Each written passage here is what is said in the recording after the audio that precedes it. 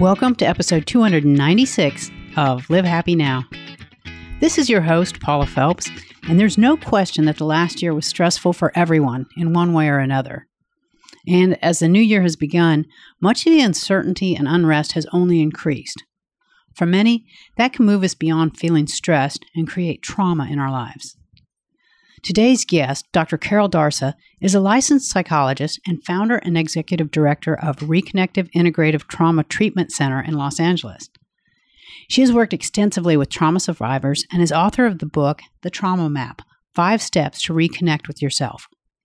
She's here today to talk about how stress and trauma affect us and what strategies we can use to manage our feelings in a time of uncertainty.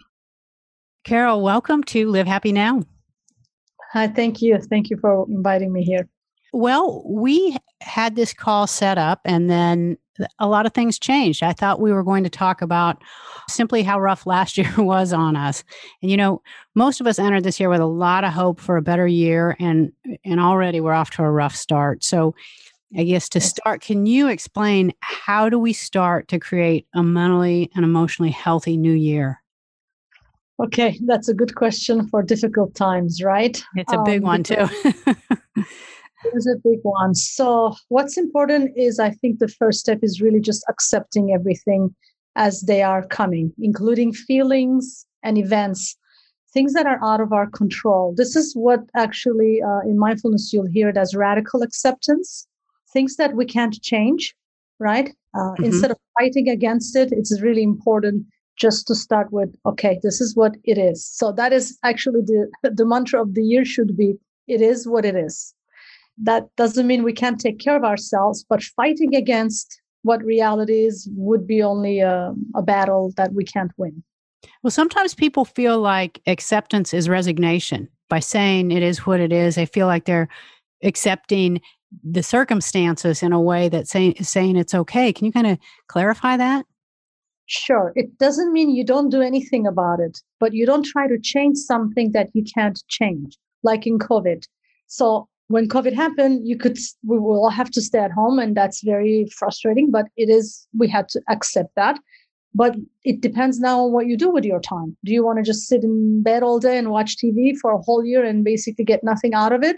Or do you want to use that time more effectively and maybe learn some new skills or take care of yourself or exercise more than before now that you have time? That is the difference between radical acceptance and resignation.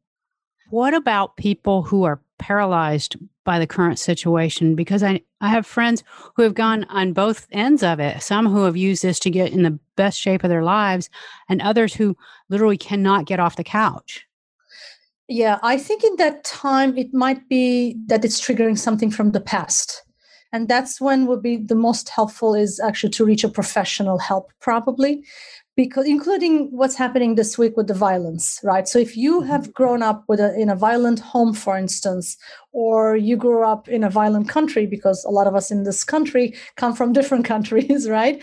And this is familiar to you, what's happening in the Washington, D.C., it could trigger those memories and those times. So at that time, it's important to separate that. And if you can't do separation on your own, then you might want to reach out to a professional who can help you that, because it really colors your view of current situation. Yeah, and even if you're not if you're not ready to take a step to reach out to a professional, even reaching out to friends and being able to talk about it can help give you some perspective. Is that correct? Yes, it can. In fact, with that, what's important is to really also welcoming all feelings. But welcoming all feelings, again, doesn't mean that you stay in bed. But if you welcome the feelings rather than hating them, you might become more active. Because if you allow yourself, for instance, one of my tools I always do is journaling every day. Mm-hmm. So if you're waking up and you're feeling miserable about something, you have some anger or some sadness coming up, spend the time to write it out.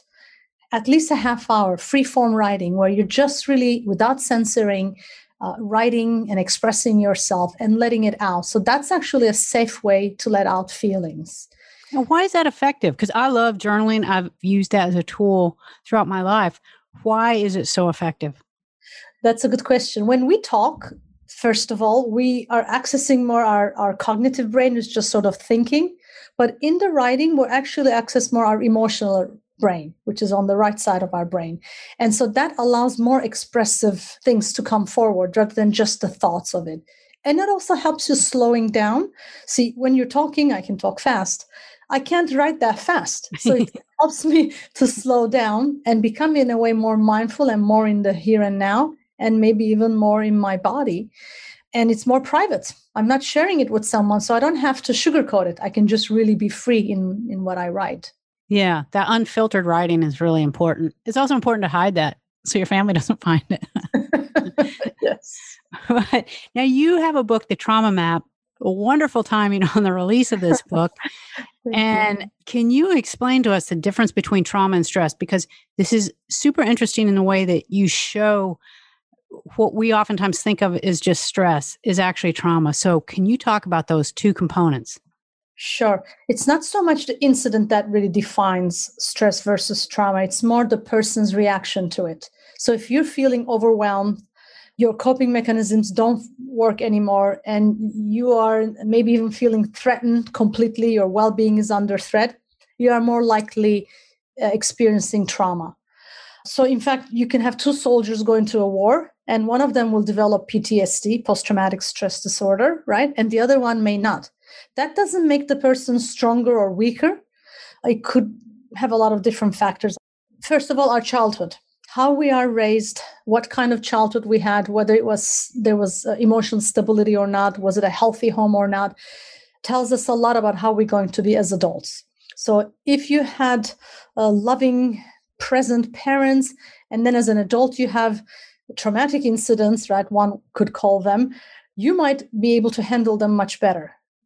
On the same token, if all your life you've been abused and neglected and abandoned or been through really hardship in every level, and then something like this happening, you could just find yourself completely get stuck back in the past, and you might consider that as a traumatic reaction. It also depends sometimes on our temperament, the way we are born. And see, that's where I go back into the acceptance and welcoming all the feelings. So that's how you are. It's not bad. It's not good. It's just a fact. You see, if you stay dispassionate about how you are or how you react to things, you actually could have an easier time. But most of the time, people get really angry at themselves for being angry or angry at themselves for being sad. Yeah, and that doesn't do us any good to beat ourselves up for having a certain set of emotions. No. So what in your practice, what is the biggest misconception you think that people have when it comes to trauma? Thank you for asking this. That's my favorite question. Oh, good. People think, unless they have been sexually abused or been to a war, that what they have lived is not traumatic. Especially people minimize the attachment trauma. Attachment trauma refers to a trauma experienced in a relationship concept, like with mostly your first caregivers, like your parents, or if you grew up with your grandparents. So if your parents were physically not abusive and they were, able to provide you don't have a war experience or anything, doesn't mean that you did not experience trauma. So you could experience trauma if you were bullied at school. You could experience trauma if your parents were physically there but emotionally not there. I had a client a couple of years ago that came to me and said, I know you work with usually sexual abuse and I'm not abused, but I have depression and I don't know why. I said, okay, tell me a little bit about your childhood. Well, my mom died when I was 15 years old from cancer, and then my dad was an alcoholic, but they didn't hit me or anything. Okay.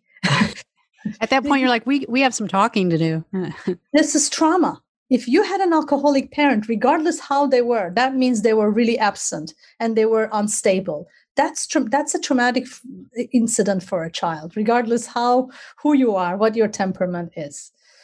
Yeah. And so as we come to terms with the fact that something we're experiencing is trauma, how do we even identify that? If we've kind of denied the fact that trauma is trauma, we think it's just stress, how do we start to identify that something is traumatizing us? I think by the way that you react to current life. So if you're struggling with certain things in relationships, or you're struggling in your work, you're struggling with the way that you react to people, and you don't understand why you react that way, you might want to look into see if you have any history of trauma that's impacting you. I mean, we are really highly impacted by what happens in our childhood. highly. And I think that's where people really minimize it. So basically, by looking at your current symptoms, you can deduct some information from your past. And then once you identify that, as you said, you can get professional help. And what are some of the other things that you can do to kind of start addressing that? I'm a big fan of mindfulness, focusing on the here and now, because what happens is trauma is like a hijack to your brain. So if you have trauma, you either find yourself often caught up in the past or caught up in the worry of the future. Anything but present is what the sign of a trauma is. The opposite of trauma, I want to say, is when you can actually stay in the here and now. So mindfulness, or if you think of the Eckhart Tolle's work of The Power of Now, there's a lot of similarities between the two of them. You could really at least reduce the symptoms of the trauma. You can't change what happened in the past. You can't really go into the memory work that way much, but at least you reduce the symptoms. It helps with anxiety, it helps with depression by just really focusing more on here, what's going on right now.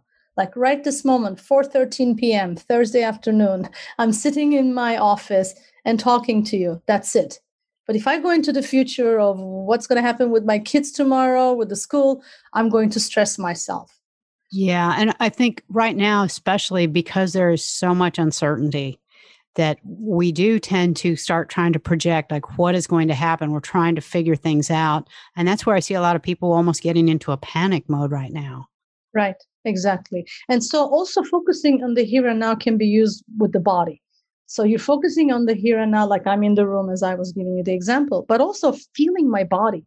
So what happens is trauma takes you out of your body because that's how you can deal with it in a moment of high stress. Because we have a capacity when we can't escape a physical situation.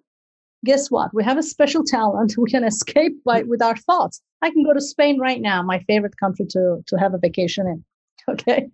But when I do that very frequently, then you can imagine what kind of consequences it's going to have on me if I'm constantly absent-minded and really out of this moment, right?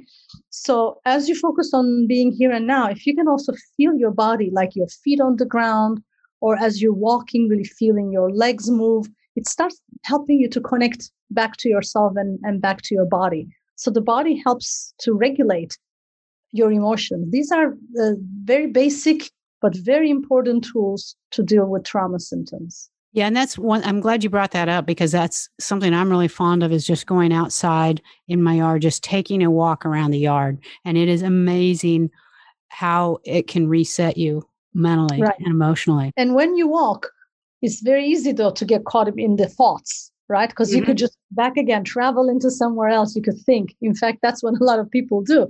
But there's the difference between that kind of a walk and a mindful walk, right?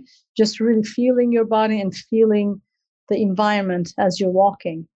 It's actually a discipline to be able to do that. If you do it regularly and not just when you're in a crisis, I think that's an important thing. In fact, as I'm saying it out loud, what happens is people want tools to deal with their emotions only when they're in crisis.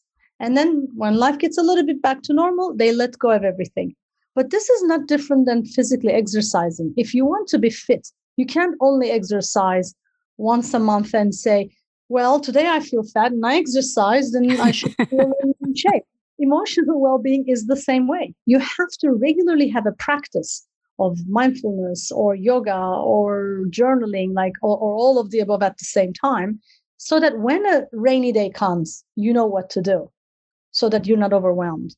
That's excellent. And we learn to identify it in ourselves and we learn our own coping tools, but how do we identify it in others and help them get through trauma? Asking them, letting them know that, first of all, you are there without any judgment. I can't tell you the importance of the non-judgmental attitude because trauma survivors feel often very self-judgmental and they blame themselves for almost everything and anything that happened. So if you question in any shape or form that creates the self-blame, they're going to shut down. So you have to have a very open heart and a non-judgmental attitude about, hey, what's happening? How can I help you? And just sometimes just listening. And maybe you don't know what to do either, but just the listening ear is a huge step for someone's healing. We're not meant to be alone. We're supposed to be sharing our pain with others. That's what makes it less painful. And I think we do run into, brought up a really good point. We do run into that situation where we don't know what to say, so we don't say anything, or we're afraid we're going to say the wrong thing. But when someone's in trauma, what is it we should say? How can I help you? You can trust me. I can be an ear. I can listen to you. I can handle your feelings, because that's their fear too. They think you won't be able to hear the pain, or you won't be able to tolerate their pain. And then maybe explaining to them a little bit of what we talked about right now, like the mindfulness, and maybe doing a walk together and reaching out to them rather than waiting for them to reach out to you. I think what I'm noticing a lot with people is people say, well, if I don't mention it, I'll just distract the person in a positive way and they'll forget it. There's no such a thing as forgetting. Okay. Right. There's no such a thing as putting it aside. There's only a thing as pushing it down. And if you push down, guess what? It's going to come up eventually. So don't be afraid. Don't be afraid of asking and say, hey, what's happening? You seem this way or that way. And would you like to talk about it? How important is it for us to realize that pretty much everyone around us is in some form of suffering right now?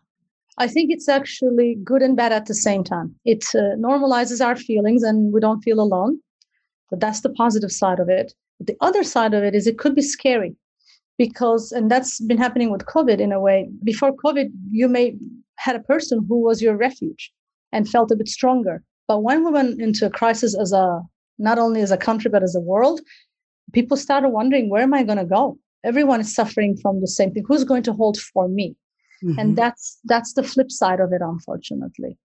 What have you seen that bring out in us as we get all the uncertainty continues and we have this ongoing stress and concerns? What are you seeing? It's very interesting. I'm looking at clients that I work with, and I look at also friends and family members. And it was almost like a graph, if I could describe it to you. In the beginning, there was sort of a spike of like shock, anger, I think mostly shock, right? And then gradually people moved into a little bit of sort of acceptance and plateaued a little bit, like, yeah, okay, this is the new norm. And you kind of started to get a little bit of like maybe hopefulness and still thinking that it's about to end. And then when people realize that it's not ending that soon, and it's actually like really a long-term change and crisis, I saw that people's mental health declined again, unfortunately. What are the strategies for healing that we can, as we start this new year, instead of getting frustrated and saying, oh my God, this is going to be worse than last year, because I've actually already heard that. How can we use this new year to start over? I would say don't spend too much time in your thoughts. I know this sounds a bit counterintuitive for a lot of people, because we somehow, especially in the Western world, we tend to think that if we think and we analyze, that we can solve a problem. We can't. We just end up ruminating and going around and around, on a loop. So I would say actually practice really letting go of the idea of the control and the overanalysis. Second thing is maybe don't numb yourself with drugs or alcohol or food, and just see this as an opportunity to increase your tolerance for negative emotions, because that's how life is. And continuously take care of your emotions, like all the tools that I mentioned with the mindfulness, yoga, journaling, expressing feelings on an ongoing basis. And even after COVID is done, like we should continue to take care of ourselves in that way and connect with others. Reach out, continue to reach out. Don't be embarrassed to ask for help emotionally or any other way. I just thought of another idea that I'd like to share is I think the importance of play, especially the more stress we have, I think the more play opportunities we should seek out. If you notice, children are often very easily distracted, or they're resilient, I should say, when they're stressed. What they do is they play with toys and they sort of work out their stress that way through play. We all have an inner child. For instance, what I've done in the last couple of months is I found some of my the novels I used to read as a teenager that I found really fun to read them. I said, I'm going to reread those instead of psychology books that I always read. Kind of creating some, like a sense of play, For other people, it could be really games or taking a dance class or dancing, even if it's via Zoom, but finding an opportunity to just be silly. With the silliness, there's just much more lightness that can happen organically. Oh, that's a wonderful idea, because we do know that play is so good for us emotionally. Yeah. And just to be able to recenter our thoughts, that's a huge gift to be able to give ourselves.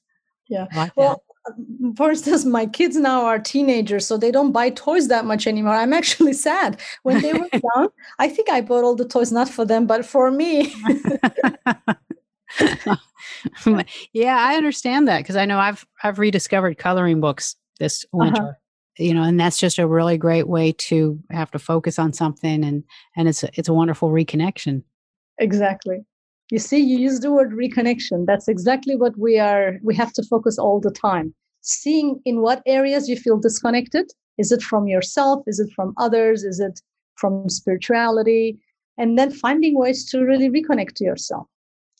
That's and there comes a point as we're doing that, as Robert Frost wrote, right now, the only way out is through.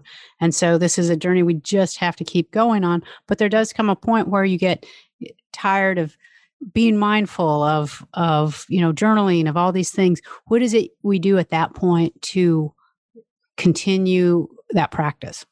That's interesting that you said being tired of it. See, if you see it as almost like a diet, when people try to lose weight, they talk about diet versus lifestyle. Oh, yeah. I see the mental health in that way too. If you see it as a temporary diet, I just have to do it so I can feel better and then I'll let go, then you will let go. I really see this as a lifestyle because it's an investment into my life. And like I said, this time we have this stress, but there's no guarantee that in 2 years when COVID is done or the government is functioning better, that I'm not going to have other stresses in life.